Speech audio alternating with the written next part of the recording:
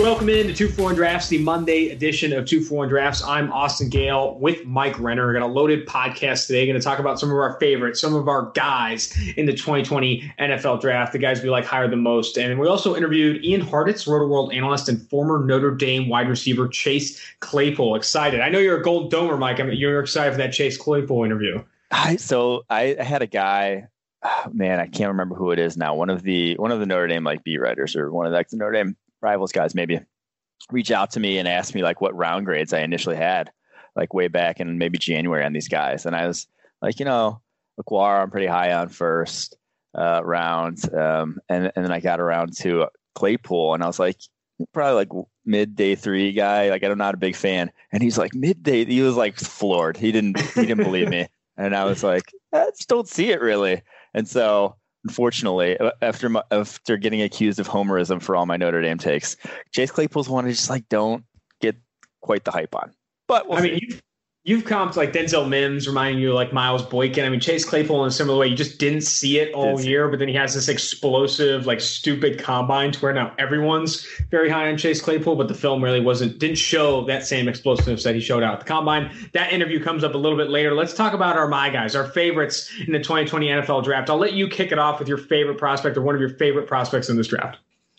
To pick one top my guy, these guys are all equal in my book.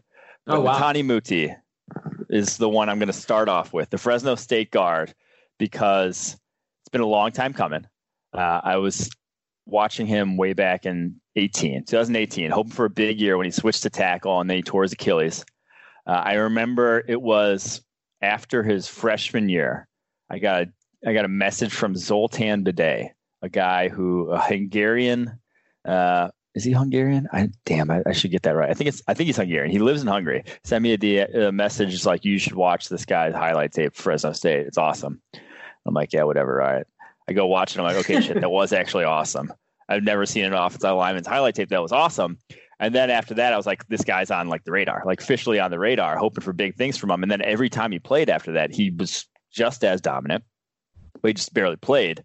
And so, physically can do things no other interior offensive lineman in this class can. And has already been productive on the football field, but just the injuries is the only thing at this point really worrying me. If he's fully healthy, I feel good about this guy being a high-quality guard in the NFL. Yeah, where do you think he ends up going? Because I know you have him valued right now as a top 40 player in this class, but I just can't imagine teams getting on board with the idea of him as a high day 2 pick. I think he could fall as far as day 3 because of those injury concerns. Yeah, I just can't see him falling all the way to day 3. I bet he goes back into the 3rd because he's anyone that watches the tape is going to have a very similar opinion to me, I would think. It's just he just dominates. So I don't know. Mm-hmm. We'll see. All right, I'll go next here. I think all these are pretty equal. Maybe one of them a little bit lower than the rest because he's probably not going to get drafted. But we'll start with Darnay Holmes, the UCLA cornerback. I really do like this guy on the field and off the field. In the recruiting process going to UCLA, he told the UCLA coaches he was going to graduate in 2.5 years and bounce. Took over 18, 20 units in the summer to get that done. Ended up doing that, getting invited to the Senior Bowl. I think coming out as a sophomore. Absurd what this guy did to kind of get in and get out at the collegiate level. He also has great production on the football field, takes risks. He'll tell you they're calculated risks, but they're a little bit more risk adverse than you'd like to, or not as risk adverse as you'd like them to be. But former 5-star recruit, very good athleticism, obviously a smaller cornerback destined to play nickel or slot cornerback in the NFL. But I think he could be a damn good one. And slot cornerbacks start in today's NFL. I think Darnay Holmes starting in the slot for your team is going to be good. Yeah, man, I remember watching him last year, and he had the reps against N'Keal Harry, just whoop N'Keal Harry up, beat N'Keal Harry up. That's when I was like, dude, N'Keal Harry can't get away from this guy. I can't shake him. He's not playing, I'm not drafting this guy in the first round. And then the Marquise Brown rep where he stride for stride, goes up for the ball better than Brown does down the football field. That was damn, there's some high level stuff that, guys can't make. Can make those plays. You can't. You're not a shitty corner who can just makes that play on a whim and then is, not ever gonna, play in the league. No, if you make a play like that, you're gonna play in the league. You might not necessarily be elite, but you're gonna make it there. And so that's when he got my radar. Now he didn't have a great year this past year, but he started with an ankle injury, and so I'm still on board with him. I'm with you. I'm a big fan of this game. I mean, there's a handful of like slot cornerback types in this class that are awesome, like Kayvon Wallace of Clemson. Good slot class. Yeah. Darnay Holmes, Amik Robertson. There's some guys that are feisty, aggressive. Michigan State. Josiah Scott of Michigan State. I mean, there's some good slot cornerback prospects, and I like Darnay Holmes up there with the best of them. All right, give me your next my guy here. All right, my next my guy is Jonah Jackson, Ohio State, and let me give a little background. I love balance for interior offensive linemen and tackles, just offensive line. I think it's a very balance-based position. You want guys who can stay on their feet. Like you don't want that guy who's ever falling face first off blocks. I just think that it's such a big part is being able to win ugly, and there's going to be traffic. You're not going to be at the best footing, but being able to regather your base and execute the block is huge. And the guys that have that, I'll covet far higher than any sort of physical freak from a strength power perspective. And I think Netane Muti has great balance too. The guard I just mentioned before this, my guy on the offensive line. And back to last year, my favorite guy in that class was Elkton Jenkins, who had exceptional balance, and he comes in year one and is one of the better pass checking guards in the NFL because of that. And I think his arrow's only pointing upwards. So to me, that's Jonah Jackson in this class. He is the guy with the best balance of any of these interior offensive linemen. Does not, I can't remember seeing rep on his tape where he fell on his face. I'm sure there probably is one, but I can't remember seeing one from watching, a ton of his tape, a ton of his games, even dating back to Rutgers last year at right guard. The guy is very good in pass protection, and that's what I'm going to covet in the NFL. All around guard, no, he's never going to be a people mover in the run game. Never going to be a great run blocker, but he can get the job done in pass pro. I feel like I learned a ton from you doing this podcast and doing the things we do together. But at the Senior Bowl, I think what I learned quickly was how important balance was for offensive linemen. You saw that when you said, look at his balance, and you watch Jonah Jackson at the Senior Bowl and you go back and watch his tape at Ohio State or even Rutgers, you see just how few times this guy loses his footing, puts himself out of position from a foot technique standpoint, and it's just really impressive what Jonah Jackson does from a balance perspective. Very good stuff there. All right, dive into my next guy here. I'm going to go Easop Winston Jr., Washington State wide receiver. If you haven't heard of him, it's because he didn't receive a combine invite and probably won't get drafted. But I'm jumping to him next because you watch the tape against UCLA. He toasts Darnay Holmes 3 or 4 times in that game, 4 touchdowns. He played very well against Darnay Holmes. He has good tape. I mean, you tweeted out recently about receiver grades against man coverage. You saw Winston Jr. up there with the best in college football. I don't know why he didn't at least get a combine invite. I don't know if I'll really buy into his pro day times, which were impressive, but I think Easop Winston Jr. has more shake than he's getting credit for. I don't know, maybe an undrafted free agent target that could stick with a team.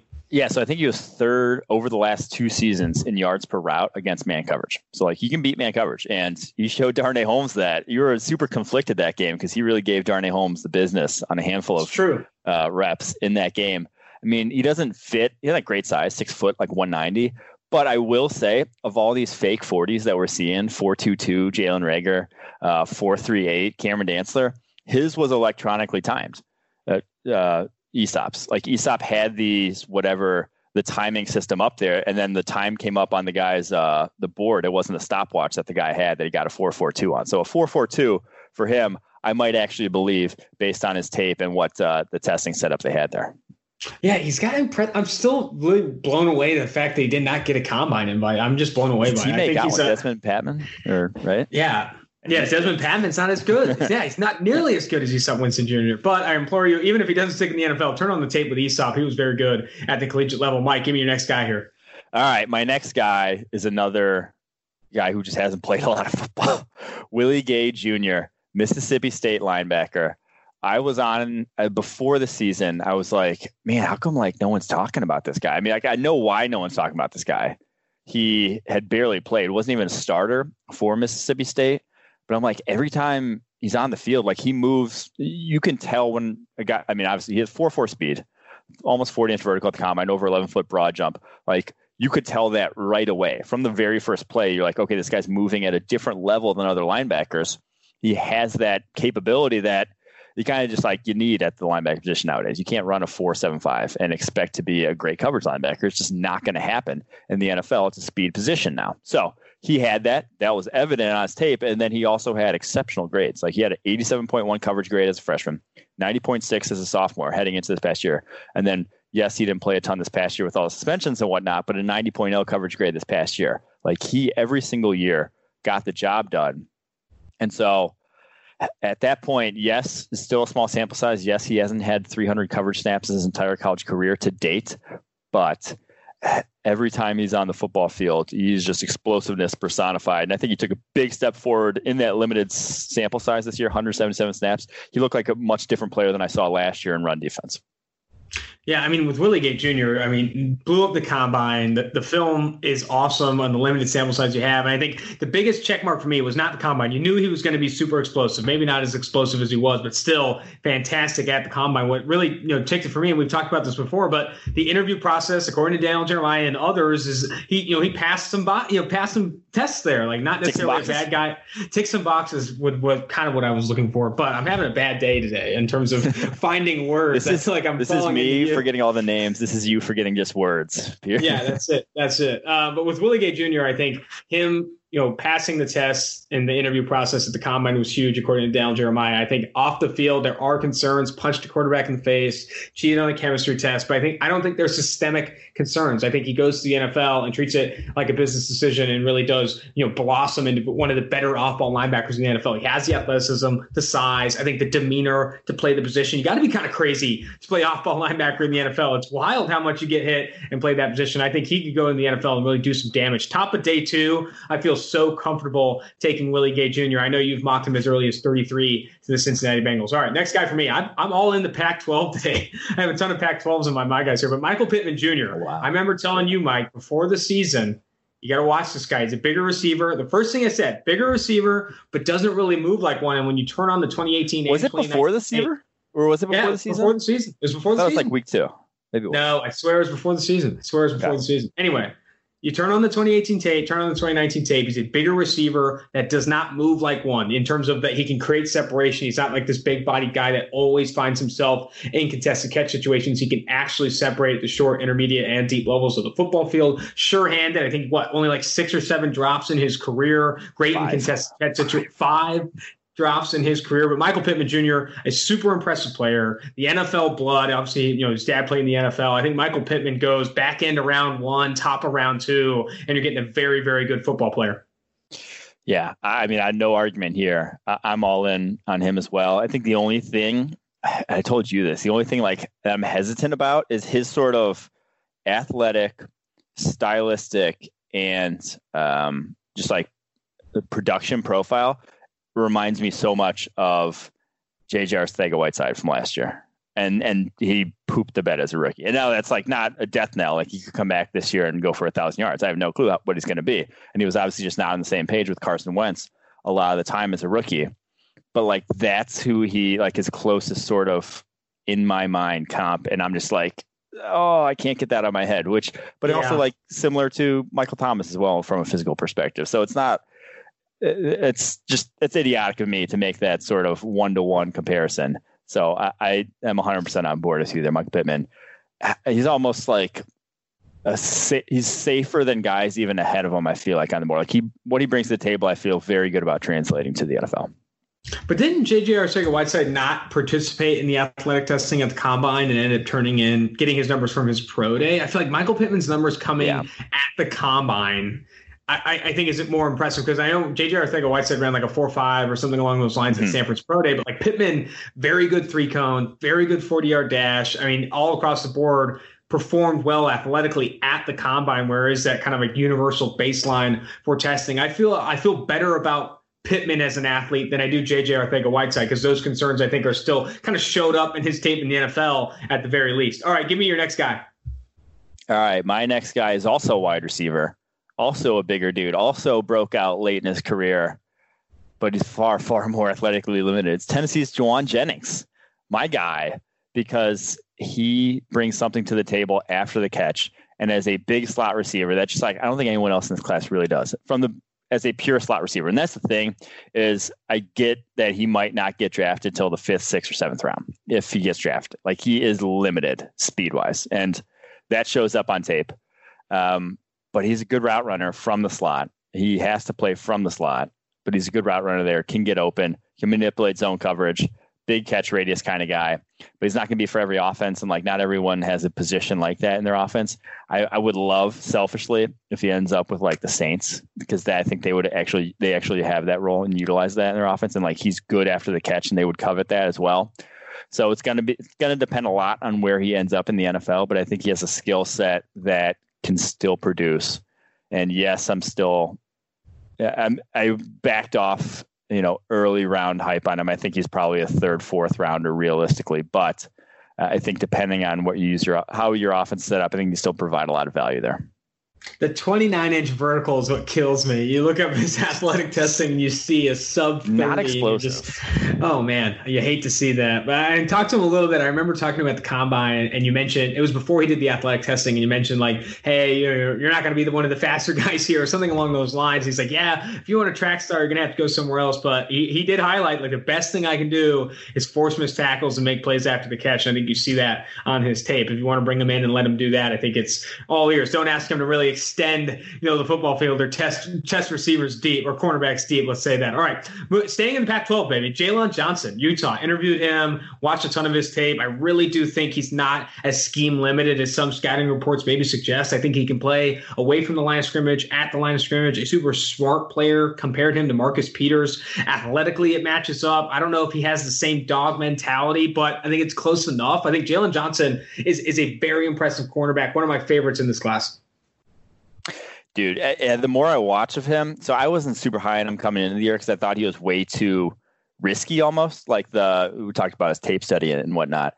But he was just all over them. I thought he was a little too, like, obviously been on too many double moves, was so physical down the football field. Like, he was just a little too much for me. Like, he was a little over the top in his aggressiveness. And I think you found more of that perfect balance this past season in terms of when to go for it and when to kind of be like, play, when to not take the cheese, so to speak, with him. I thought you saw that a lot better this past year.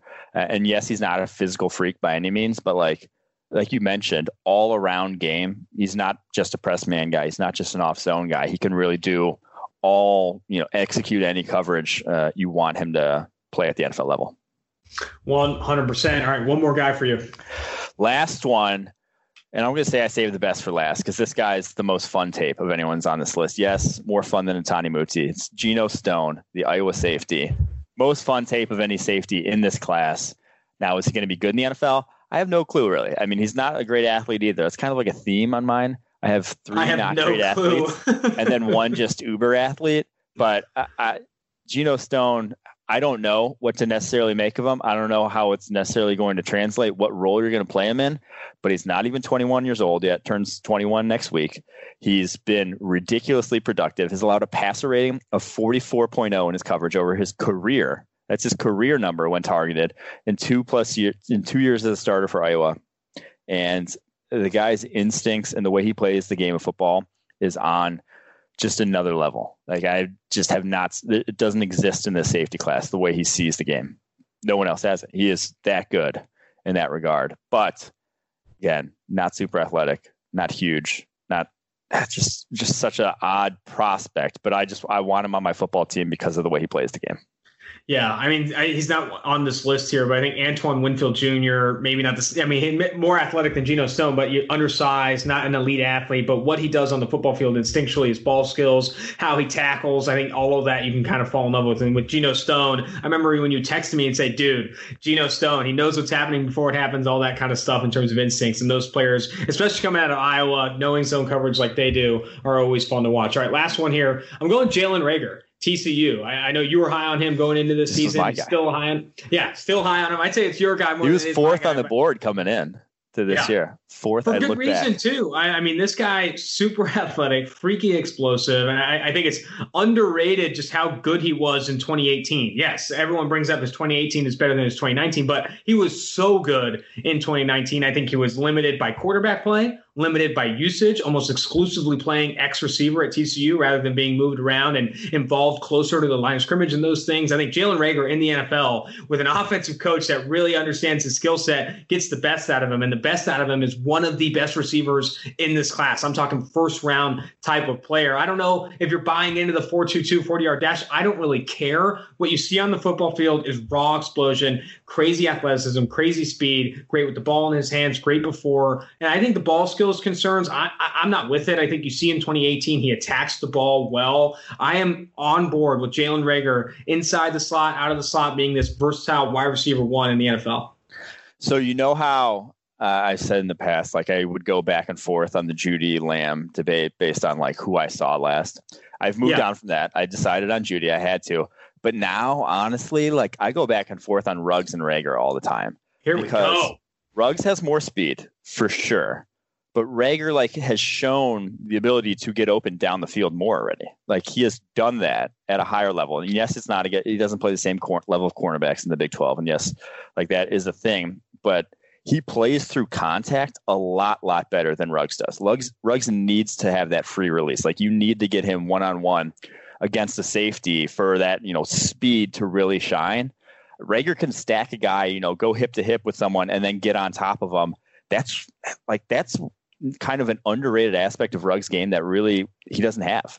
That is the reason why Devontae Smith was the guy catching those go balls and was their X receiver this past year, the guy on the outside running the straight flies, is because he could be hip to hip with someone and then stack them and then get down the football field and like make that play. You saw it against, Derek Stingley. Like he outmuscled Derek Stingley at the catch point this past year. Ruggs, you didn't see that with. Like that's why he didn't produce down the football field, I think. So I go back and forth on that. Yes, Ruggs is more explosive. Yes, he's faster, but he's also smaller, slighter build, maybe a little more limited. I just don't know. I like I said, this one is difficult for me, but yeah, I'm a fan of Jalen Reagor's game. Like I think he's a fairly sure thing to translate to at least a deep threat in the NFL. The craziest thing I've seen that's been sprinkled around is like the Justin Jefferson and or Brandon Ayuk ahead of Jalen Reagor. I just don't think those two guys threaten the defense as much as Jalen Reagor. Like I think Jalen Reagor is a better football player and he will be of higher impact for your offense than Ayuk or Justin Jefferson, regardless of how productive you think they are and what you can do with the football in their hands, all those things. I think Reagor, a better football player, better impact on the offense. All right, moving to this next segment here before we dive into the interviews. During the season, if you are a 2-for-1 Drafts listener from the season, we've had a lot of new listeners come to the podcast, which we thank for sure. But if you are a listener during the season, we do have a ton of weekly, bi-weekly segments, and they are Raise a Glass, which is you raise a glass to say, the best prospect performance of the previous weekend in college football. Pour One Out, where it's like the opposite, worst kind of prospect performance. There's then Beer Belly of the Year, a fat guy that performs very well. We did that one like twice. We did that one twice. Yeah. Beer Belly segment was few and far between, but we did that throughout the season. Microbrew, we did that probably a couple of weeks, but as a small school prospect playing well. And then Fake ID, we did that one pretty often, but it's looking at a prospect that isn't going into the 2020 draft or wasn't going into the 2020 NFL draft, but was good enough to where you'd let him in the bar, where you'd let him in the draft class. That's that Fake ID wordplay there. All right, let's start with this. The Raise the Glass Player of the Year of 2020. Mike, take the reins. Yeah, so I'm saying raise the glasses in like raise their stock here as well is the end of the year award. And the winner is pretty obvious, Joe Burrow, quarterback LSU. I still can't. I remember watching him because I was doing the draft guide last year, the preseason draft guide, and we're trying to make cuts because I don't want to go through 250 guys right away. I did ended up including 150 in that one, maybe 100. I can't remember off the top of my head. 150. I don't include everybody, so I have to make cuts. And I think I only included 10 QBs, and I'm watching Joe Burrow, and I'm like, I don't think so. He's already a redshirt. This dude's already a redshirt senior, and that's what he did last year. Nah, it's all right. I'm going to go elsewhere. And so Joe Burrow didn't make it. And I feel foolish in retrospect, but that's kind of where everyone else was on him. He was not considered that top of a prospect. So he wins it. Give a special honorable mention here to Michael Pittman Jr., who was not super on the NFL radar despite you falling in love with this tape. He wasn't much talked about. And then Antoine Winfield Jr. as well, who was coming off back-to-back injury-shortened years. And we just didn't know what to see from him. Had a monster 7-pick year. All right. And then let's move forward here to pour one out. You don't have any takes on them? You had Michael Pittman as your... Yeah, I mean, I'm with you. Michael Pittman is great for the Raise the Glass of the Year. I like him as an honorable mention. He should have risen it more. Aesop Winston Jr. maybe should be, no, but he did not make it all the way up as far as Michael Pittman did. And I like the Antoine Winfield Jr. mention as well. I'm trying to think of others that maybe have, Denzel Mims has risen a ton in the pre-draft process. I think he's a Raise the Glass type of guy as well. You did not like his tape. I remember we talked about him a little bit. I think it was like week 10, week 12, something along those lines in college football. And like, hey, I kind of like with Denzel Mims. And then you were kind of against them. And for the same reasons he's not inside the top 30, 35 players on our board now, it's because the tape does not reflect what you saw at the Senior Bowl and what you obviously gleaned from the combine. Like, you did not see it consistently like you did with other kind of explosive athletes. And I remember you made the comparison on a previous podcast to Miles Boykin. It still scares me to this day. I had nightmares about it because there's honestly a lot of similarities there. But let's jump to this one. Pour one out of the year. The pour one out guy of the year. Can I take this one? I kind of want to announce. Go for it. Go, dig in. Dive in. I remember as early as about week 3 during the season, I was saying, dude, your boy Jared Pinkney's looking like butt. He's not performing well. Drops, very little production. You kept saying quarterback play, all this stuff, and then the meteoric fall continued where he ran like a 5:05 40-yard dash unofficial. Looked terrible at the Senior Bowl. Legitimately awful at the Senior Bowl. He is our pour one out of the year. So, coming into the season, 17th on our board. Oh, my God. And I don't even like tight ends. I'm the guy who's like, don't draft a tight end in the first round. They don't have the value. I was like ready to risk it all for Jared Pinkney here. I was all in. You called him Antonio Gates. You said he's Antonio Gates. Turns out, again, it was Antonio Gates from last year. But I just didn't realize at the time. But again, on this one, to be in my defense, I was not the only one. Pro Football Scouting, the group that runs the combine in terms of scouts the players and sends out the invites, had Pinkney as a first-round grade also heading into this past season. So I'm not the only. People saw the tape, and actually that brings up, I want to talk about a story from this past weekend because Bruce Gradkowski, I was talking with him about the quarterbacks, and then he was like, I'm going to get to the tight ends over the weekend. And he's like texting me about these tight ends. Like, he's like, yeah, I haven't found a guy I really like yet. And then he went through my whole, like, me watching last summer, me watching over the course of the season, to then me seeing his combine drills over the span of like 15 minutes, where he's like texting me. He's like, man, I love this Pinkney guy. He's so smooth. He's got hands, good after the catch. And I'm like, hey, Bruce, I hate to break it to you. He ran a 4.96. And he's just like, oh. Okay. Just crushed. I love Bruce. That's amazing. That's honorable mentions. Bryce Hall, the Virginia cornerback, falling down boards largely because of the injury. But I mean, I still view him as a very good player in this class. And Kenny Robinson Jr., you had this guy as a first round player heading into the season as well, the West Virginia safety. But then you still believe, but bows out of college football, goes to St. Louis Battlehawks. I think he's inside the top 100 of PFF's board, right? 90. He's 90. But the off-field red flags are a little scary when you just leave college football. Is always like, and like it's so hard. I'm thinking about it as like an NFL team. Like if you're an NFL franchise in the front office and you're thinking, we say they have a board similar to yours. Like, hey, we see Kenny Robinson from a talent perspective as a top 100 player in this class. However, you also have to weigh in, like, does any other team take him in the fourth round? Like, because we don't want to be the people that like overdraft him when all the rest of the teams aren't drafted until 6th, 7th, if not undrafted. So there's a lot of like risk in sticking your neck out there for him when drafting from another league outside of the NCAA is just not something that's been done before. And I've heard this before from multiple like longtime NFL guys, Daniel Jeremiah, Bucky Brooks. Teams hate being first on something. They do not like being, the first to take a risk in this regard. And I think Kenny Robinson could fall out of the draft because no team wants to stick their neck out there. Someone's going 5th round. I'm calling it right now. 5th round, right. Kenny Robinson. We'll see. All right. Beer Belly segment. We do that every week. Highlight a fat guy. I love this one. It's Mekhi Becton of Louisville with honorable mentions, Isaiah Wilson and Derek Brown. He's really not that fat, though, is the thing. Reportedly 15% body fat at 370, which I don't know how it's possible. I don't know. You want to see him. Have you searched for him shirtless yet, Austin? I have not, but I mean, we'll see. Everyone else in this class you have. So try. Yeah. Maybe open a private browser. But dude, he he had himself a year. Like it was a lot better the tape than we saw from him as a freshman and sophomore. Now, obviously, we're still a little lower on him, but like everyone sort of, was not on a lot of radars heading into this year, and everyone sort of came around on the idea of a 370-pound tackle being a top 10 pick in this draft. All right, let's move to Microbrew, the Microbrew of the year, the small school prospect of the year. You have here Josh Jones of Houston, and then the honorable mentions Curtis Weaver, Boise State, Ben Barch, St. John's. Talk about a microbrew. Ben Barch is more micro than Group of Five. This guy's playing St. John's. Yeah, that one's they don't distribute. You got to go there. You got to go to that brewery to get it. They're not gonna be able to get it around town. But that's a home brew. That's like, hey, I made this for my family on Thanksgiving.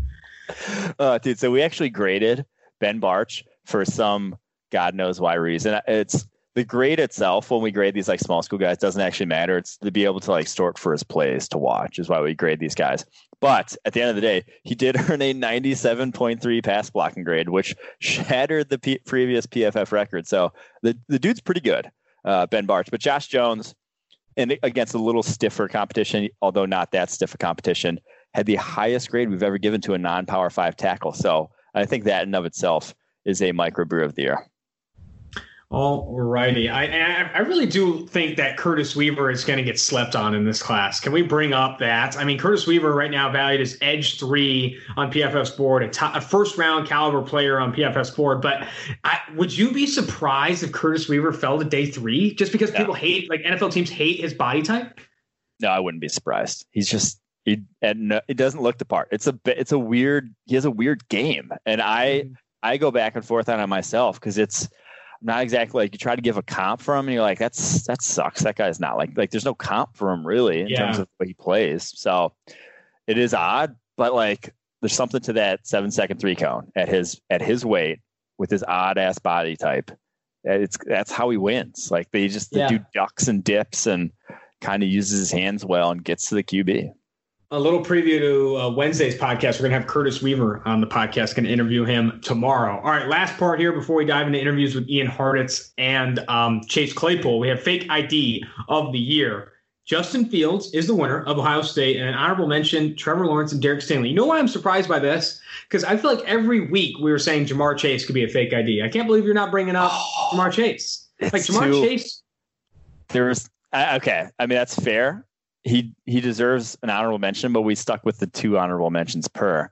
Justin Fields was the second highest grade quarterback in the country, though. Fair.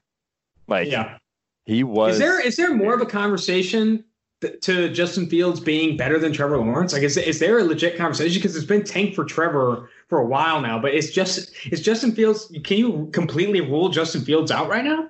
I think he might be more accurate than Trevor. Trevor's just got a hose though, and like can do it all, and is not like inaccurate. He's very accurate, but like Justin Fields, when he lets it rip, like it goes where it wants to go. I do think that offense is a little easier, a little more quarterback friendly statistically than Clemson's offense. Yeah, and like might lead to a little easier grading profile, but I don't know. Well, like I still lean Trevor because Fields' sort of biggest advantage you would think is his legs, but Trevor's probably going to run like a 4.6 at the combine. That dude is a freak of nature just with how he plays quarterback position. So I think it is close, but to me it's Trevor.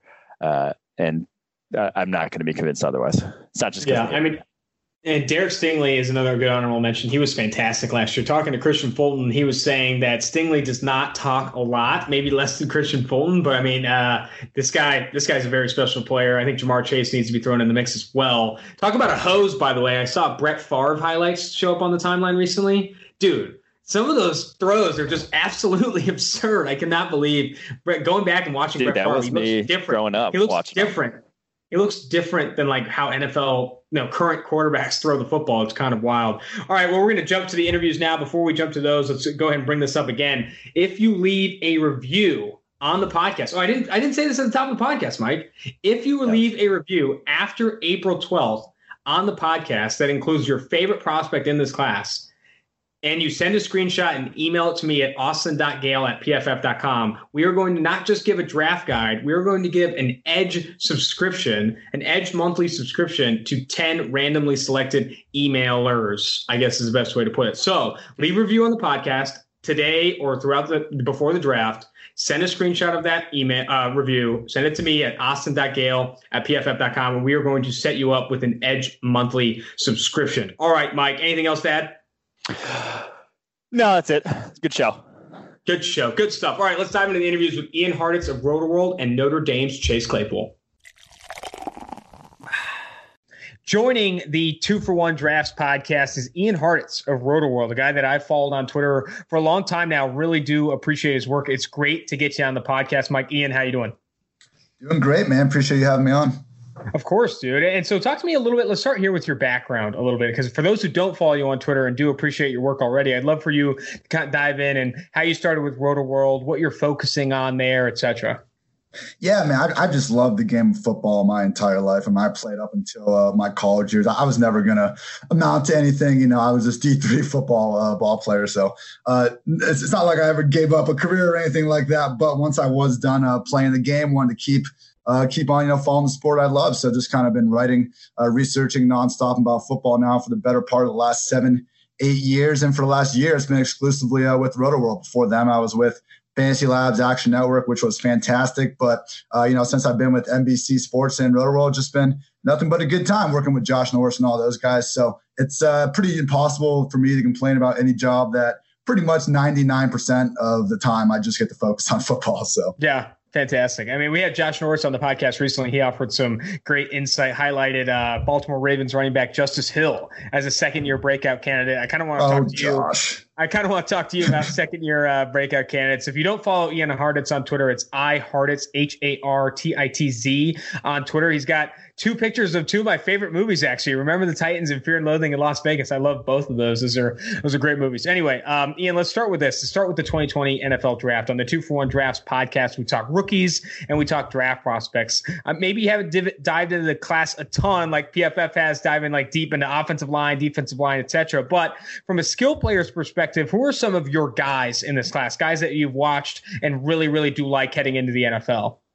Yeah, for sure. And yeah, like you said, I haven't dove into all these prospects, Herbert Heels, just yet. I like to let main college analysts kind of focus on that, and then once they get on the NFL rosters, we can really begin to start attacking these guys in their 2020 projections. Let's face it, you can love a player, but if he ends up on the wrong team, the wrong depth chart, it's going to hurt his chances. So I like to kind of have all those things together before I get my full picture of a player. With that said, 2 guys that are really sticking out to me right now. Number 1 is Memphis running back / wide receiver Antonio Gibson.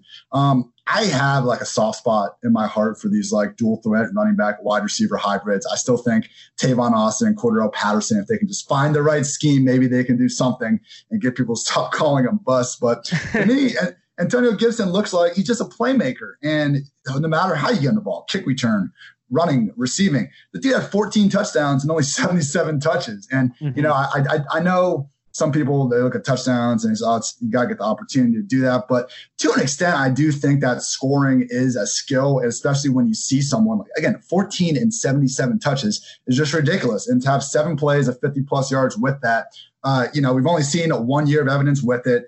I know we don't have this, again, perfect kind of role for Gibson in every single NFL offense, but put him with someone like a Shanahan, put him with a McVay, someone that just lets him do what he does best, which is get the ball in the open field and make plays. I think Antonio Gibson could be a lot of fun sooner rather than later. Absolutely. I love Antonio Gibson. I've been talking to Mike about this, but like get him in a role where he's playing in the slot, playing outside, in the backfield. Just do anything you can with him. And he offers a ton of kick return value as well, special teams value. I think you liken him to the Cordero Patterson types. I know you're a big Cordero Patterson fan. What's your opinion of Laviska Shenault Jr.? Because I think he gets comped to those types as well. Cordero Patterson, where involving him in the backfield, getting creative with his usage is so important. And I'm glad you brought up scheme and depth chart in terms of how a prospect will produce in the NFL, because it's so important. If Laviska Shenault or Antonio Gibson rather is used just at outside receiver, you're not going to get the production you would if you used him more creatively. So getting back to Laviska, what's your opinion of him? Man, it's just so tough. A lot of things you said, like, yeah, it could work. I could see a scenario where he goes ahead and kind of fulfills that potential. But I did go ahead and I went through the last basically 9 or 10 years of data with these rookie performers, because, pretty much I'm just trying to project how they're going to do in 2020 for the most part. And right now, only 80% of rookie running backs to finish as a top 24 fantasy performer since 2010 have been drafted in the top 3 rounds, and it's 85% when we go to wide receivers. But with that, we've had 26 running backs finish as top 24 fantasy performers, only 13 wide receivers. So, oh wow, that and just the reality that I believe it was Podfather Matt Kelly brought this up, which I thought was a really good point. I know this wide receiver class is incredible. I know there's, literally a dozen guys that could potentially be awesome rookies, but how much stock are you putting into the reality that a lot of these guys probably aren't going to be able to even warm up and practice with their quarterbacks until August or September, best case? No, that's a great point. And I think for guys like Laviska Shenault, guys that like their role is not cut and dry, it's going to have to be something creative where packages are created for them and things like that. I'm not a huge fantasy football player, but I know there's like best ball opportunities before the draft, dynasty, et cetera. Like I would be very nervous to draft players that need creative roles in the NFL to have true success before the draft. Because until you find out where they're going to go, you're not going to have a really good understanding of how often they'll be used, the opportunities, etc. Let's dive into the NFL a little bit. Ask you a similar question that we asked Josh Norris, but give me some guys, maybe some under the radar types, second year breakout candidates in the NFL. I didn't sound like you loved the Justin Hill comp, but let me know. Yeah, look, Justice Hill is awesome. He looked so good in the preseason last year, and with a big role, I'm sure he could be just fine in that Baltimore Ravens offense. But the problem with Justice, in my opinion, is that he's 2 injuries away from having what would be what I consider, a warranted second-year breakout role. Because if Mark Ingram goes down, like Gus Edwards is still going to be getting 15 carries a game in that backfield, and then it kind of be Justice to get whatever, Lamar passes off. I think we all got a little too excited about Justice playing 50% snaps in that AFC divisional game. Mm-hmm. Mark Ingram had to leave, week 16 with the calf injury. We weren't even sure if he was going to suit up for that game. And they were playing from behind the entire time. So both those things, I don't think we should really assume are going to happen all that often in 2020. Love the player with Justice Hill, but I don't think the opportunity will quite be there. With that said, I don't know if my I think you can poke holes in my running back breakout candidate as well, because it's Tony Pollard. And, nice. A lot of those things we said about Antonio Gibson, they're very similar prospects in terms of the wide receiver, running back hybrid that can play in the slot and provide kick return value. Now, I know everyone goes, all right, we saw the Cowboys talk about Tavon Austin getting dozens of touches. Like they don't know how to use these gadgety type players, but it is, new coaching staff. I know Kellen Moore's still calling plays there, but we have a chance to see more of a, legit hybrid type player thrive in a potentially slightly new system. And right now, just looking at the depth charts, like the Cowboys don't have a slot wide receiver. Randall Cobb is in Houston, obviously Gallup and Cooper on the outside. But if they truly want to get their 11 best players on the field, finding a way to get Pollard, even for just 50% snaps, running back, wide receiver, whatever. One of my favorite stats that you guys at PFF have is just elusive rating, because I know broken tackles don't necessarily, lead to a ton of extra yards, fantasy, broken tackles aren't necessarily the best stat for fantasy points. So I'm trying to say, with that said, Pollard was number 1 in elusive rating. So if, this guy is so good, demonstrated in a smaller role year 1. And I think if they really want to go out of their way to just try to get him involved, which they should, he's awesome. He has a chance to break out even if Zeke stays healthy. If Zeke doesn't stay healthy or gets suspended, we're talking legit top 5 fantasy scorer at his position in 2020. 100%. I'm glad you're on the Tony Pollard train. I was listening recently to the Rotoworld football podcast, which I encourage all 2-for-1 Drafts listeners to check out, with Ian Hartitz, Josh Norris, etc. It's a fantastic podcast. But I love the slot running back types just like you, Duke Johnson, Tony Pollard. Those guys are awesome. I feel like I am pro using running backs that way to get more value out of the running back position. Find guys like Duke Johnson, Tony Pollard that can have positional versatility and offer upside as pass catchers away from the backfield. Because, you always talk about prospects and running backs as their pass catching ability out of the backfield, running the Texas route, flares and screens. But if you can find a running back like Johnson or Pollard that can actually run routes from the slot or an outside receiver, that offers more value. That's another reason to kind of fall in love with Antonio Gibson of Memphis. Yeah, exactly. And, there's a difference. I think sometimes we look at receptions and just receiving stats and mistake that for, a player being a quote unquote good receiver. Leonard Fournette caught 70 plus balls last season. That doesn't mean he's necessarily a good receiving running back. So yes, Pollard, what we've seen from him, he is a legit weapon wherever he lines up. This is not a situation where, we saw him get lucky with, maybe some well-schemed plays and he just had, mountains of space to run into. Guys making stuff happen when it seems like nothing is there. Absolutely. All right. I want to kind of press forward a little bit. Do you got anybody at the receiver position? Because I feel like a lot of the receivers as rookies broke out already. Terry McLaurin, A.J. Brown. Of the rookie receivers, maybe not a breakout candidate. Who's your favorite going into next year? Because I feel like there's a ton to like about the second-year receiver class with A.J. Brown, Terry McLaurin, DK Metcalf. There's just a ton of talent in that group. You're not kidding, man. I mean, Darius Slayton scored 8 touchdowns, and we're not even really going to talk about him. But yeah, I would go with Deebo Samuel as could take a really big leap forward. And he already took, like you said, this guy was already awesome last year. A lot of rookie wide receivers were already awesome last year. But with Deebo, I just see a situation where his usage should even increase more, and we could see him make an even bigger jump than what he was already doing. I mean, first of all, Kyle Shanahan knew exactly how to get the most out of Deebo already. 14 carries, 159 yards, 3 touchdowns, just as a rusher. And then Deebo went ahead and finished 10th in yards per target, 15th in yards per route run among all wide receivers. Just awesome with whatever they asked him to do. And, if we dig beneath just kind of the counting stats a little more, it was ridiculous just how efficient he was and how good he was with the ball in his hands. Only A.J. Brown averaged more yards after the catch per reception. Lamar Jackson was the only non-running back with more broken tackles. So truly, I mean, Deebo, the end arounds, the short screens, the way they get him involved is just awesome for his awesome, yards after the catch ability. And coming in the NFL, we're kind of worried if he was just as complete enough wide receiver to, run a nuanced route tree and all this from day one. He doesn't have to be. And Shanahan isn't asking him to be. And now that we have Manny Sanders gone, even if Jalen Hurd comes back, has a big role, let's say Trent Taylor, gets more involved.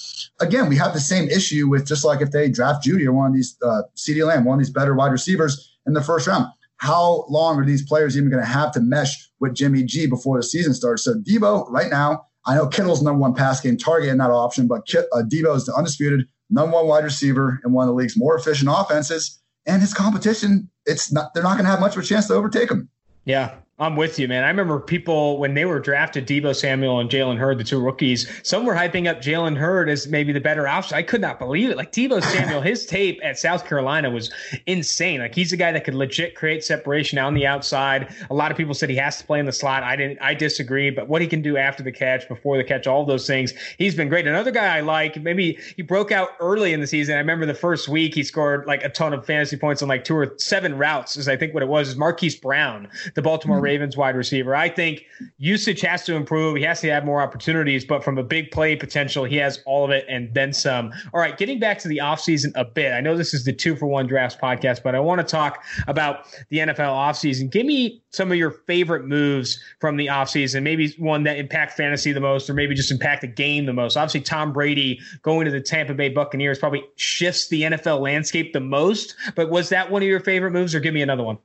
I think my favorite moves was actually a trio, and it was by the Eagles, who honestly, when I just go through the NFC, I put the Saints as kind of the clear-cut front runners, in my opinion, but I got the Eagles number 2, even over some of these other squads like San Fran, and it's really what they did to that defense. First of all, they made Javon Hargrave now the highest paid nose tackle in the league. And the thing with Hargrave, I'm hesitant sometimes, because again, free agency, that means one team's letting the player go. They got to go learn a new scheme. Usually our expectations are higher than what reality ends up being with free agent acquisitions and all that. But Hargrave is going from a very talented defensive line in Pittsburgh to a very talented defensive line in Philly. I mean, with having, Graham, Malik Jackson's going to be back, Fletcher Cox. They already have tons of talented guys on that Eagles D-line, so I don't think we need to necessarily downgrade Hargrave because, once again, he's surrounded by talented teammates. So the Eagles, once again, have a great defensive line. Well, that's not new. They've had a great defensive line, for the better part of the last half decade at a minimum, but it's their secondary that they finally fixed. I mean, literally, number 1 wide receivers against the Eagles have just been on absolute fire for the last 3 years. They just have not been able to slow down anyone. And they didn't even add to the cornerback room last season just because they thought, let's get everyone healthy, see what they can do. We saw what they can do, and it still wasn't very good. Trading for Darius Slay, who I know he didn't grade out the best in some coverage stats last year, but just in terms of a guy who is actually asked to consistently shadow number 1 wide receivers, move into the slot. No safety help. I mean, you could not have asked for just a worse situation for Slay to be in last year. And, he still rose to the occasion, competed, every single game, all that. So you finally got a guy that can compete with number 1 wide receivers. And then a little more under the radar was Nikel Roby-Coleman, who they got to go in the slot. And he's been one of the better slot cornerbacks in the league for the last few years in various, coverage metrics. So I honestly think the Eagles have their 2 best cornerbacks that they've had now in the last 3 or 4 years. And they added yet another dominant guy in the defensive line. So, I know we have this insane stretch of NFC East division champions haven't been able to repeat for like the last 15 years, but I really do think the Eagles, because of the moves they made on defense, put them in a prime position to do so in 2020. That's a great call. And I have a few things there. One, I love Javon Hargrave. I remember writing about him maybe 2 years ago now, seeing him as this kind of breakout candidate in Pittsburgh. Dude, very good at the line of scrimmage, quick off the snap, wins as a pass rusher early in the down. I think that's exactly what the Eagles want to work alongside Malik Jackson and Fletcher Cox, a guy that wins early in one-on-one situations. And that Eagles defense got so much better with Darius Slay. I want to comment on his grading a bit. Yes, he did not grade super well, but losing at the catch point still counts as losses in PFF system, but consistently being at the catch point is what's impressive about Darius Slay's tape. I tweeted out shortly after the trade that I love the move for the Philadelphia Eagles because what Darius Slay from a match and mirror ability is up there with the best in football. What he can do to stick with the best receivers in the NFL is super impressive. But I'm going to finish the interview with this. All of that said about the Eagles, best two cornerbacks they've had in some time, adding Javon Hargrave. What about Carson Wentz? I feel like he's the piece of the puzzle that needs to really outplay expectations for them to go the distance. What's your opinion of Carson Wentz? Can he live up to high expectations? I think so. I would just love to see Carson for once play a season or even half the season where he gets to keep his weapons and they get to stay healthy. Because let's look back at Carson's career. Rookie year, 2016, not much. 2017, plays like a freaking MVP candidate until he gets hurt, week 13, week 14. 2018 comes around. The big difference in the Eagles offense from 2017 and 2018 was they just did not have a field stretcher anymore. It's not like they never had just an elite, top 5 yards per reception guy. But in that Super Bowl run, Torrey Smith and rookie year Mac Hollins were both very vital to that. Vital enough that, safeties at least had to pay them some mind when they lined up on the other side of the field. When Torrey left in 2018, they tried to replace him with Mike Wallace. Wallace got hurt. Hollins got hurt. All of a sudden, Carson had no one to stretch the field. 4 guys like Ertz and Goddard, can thrive in the intermediate areas. 2019, what they do, they recognized the problem. They went out, tried to get Deshaun Jackson. They added J.J. Arcega-Whiteside in the draft. I know he's not a speedster, but, at least devoting high draft capital to the position. Well, D-Jax was fantastic for 1 week. Then he, misses the rest of the season, more or less. Arcega-Whiteside did absolutely nothing. So Carson has shown a legit MVP level ceiling in this league. Just every single time they try to set the offense up to maximize its strength, guys have been getting hurt. Right now, they don't have as many wide receivers as we like, but if, I'm ferociously knocking on wood right now, if their wide receivers can stay healthy for just 1 year, Alshon with D-Jax, with those tight ends, with hopefully another, day one talent they can draft in the position, I think he's going to have the best weapons of his career and hopefully the best chance to put it all together for 16 games. I'm with you. I think an injection of talent, specifically explosiveness at the receiver position, is needed for the Philadelphia Eagles to really have success because Zach Ertz can't have all the targets in the world. I think you need a guy that can create separation at the intermediate and deep levels of the football field. I think adding a day one caliber talent at 21 in this draft, I think makes sense. I also think that having Deshaun Jackson, like you said, healthy for 16 games would have a very positive impact on this Eagles offense, specifically Carson Wentz. Ian, I really appreciate your time. I appreciate you coming on the podcast. Thanks again. Thanks a bunch, man. This was fun. Absolutely. Joining the 2-for-1 Drafts podcast is former Notre Dame wide receiver Chase Claypool. Chase, in Canada right now, how are things? Things are good right now. Just here waiting for the draft and whatnot, but it's good to be back with family and just trying to enjoy this off time. Are you attending the virtual draft? I saw that note sent out by the NFL saying you'd be, our team, players are attending. Are you attending the virtual draft? Yeah. So my agent called me about that, and he was telling me I'm not sure exactly what that entails, but I'm kind of excited to be a part of something new. Yeah, I don't know if anyone knows exactly what that entails, but it will be interesting. Let's get to you as a prospect, though. I think obviously had an outstanding combine. Walk me through what went into that combine prep, what you did to kind of prepare 40-yard dash, all of that stuff. Did any of those numbers surprise you? Because I feel like a lot of evaluators were surprised by how well you performed. Personally, I wasn't surprised at all, just because I've been training, getting the numbers from the speed coaches and all that, and I kind of expected what I was going to run based off the training I had prior. Ryan President and Andy Campbell at Practice Sports did a really good job in getting me ready and being able to expect a time, so I'm not thrown off by any numbers I get. Gotcha. And what have some of the feedback from teams have been in this, this pre-draft process? I'm sure you're doing a lot of Skype and FaceTime interviews. What have they said they liked about your game, what they don't like about your game? I'd love to hear more about that. Yeah, so all the teams that I've talked to seem to like the versatility that I have in terms of being able to play different positions, across the field. So I think that kind of interests teams. And then, just install offenses and they want to see how I learn and whatnot. Gotcha. And then, so going into the NFL, I think a lot of people talked about, at least before the combine, you potentially because you're that big-bodied receiver, potentially making that switch from wide receiver to tight end. What is your ideal position in the NFL? Where do you see your best usage being in the NFL?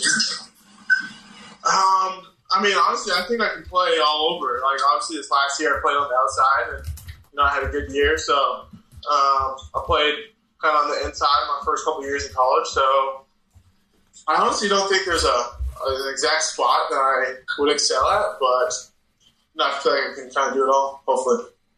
Gotcha. And going into the NFL or going into this draft, what do you think separates you in this class, in this receiver class? Because it's a very good wide receiver class. I'd be interested to know what makes you one of the better ones. Yeah, so I think it's just like I said, this is the versatility, kind of having a combo of size and speed. There's a lot of fast guys that are a little smaller, and then there's some slow guys that are bigger. So I think just having that combination of the two interest teams, and then my special teams, when I bring the special teams unit. Gotcha, man. Well, I really appreciate you coming on the podcast. I appreciate your time, and I wish you the best of luck moving forward. Hey, appreciate that a lot. Thank you. Absolutely. Have a good one.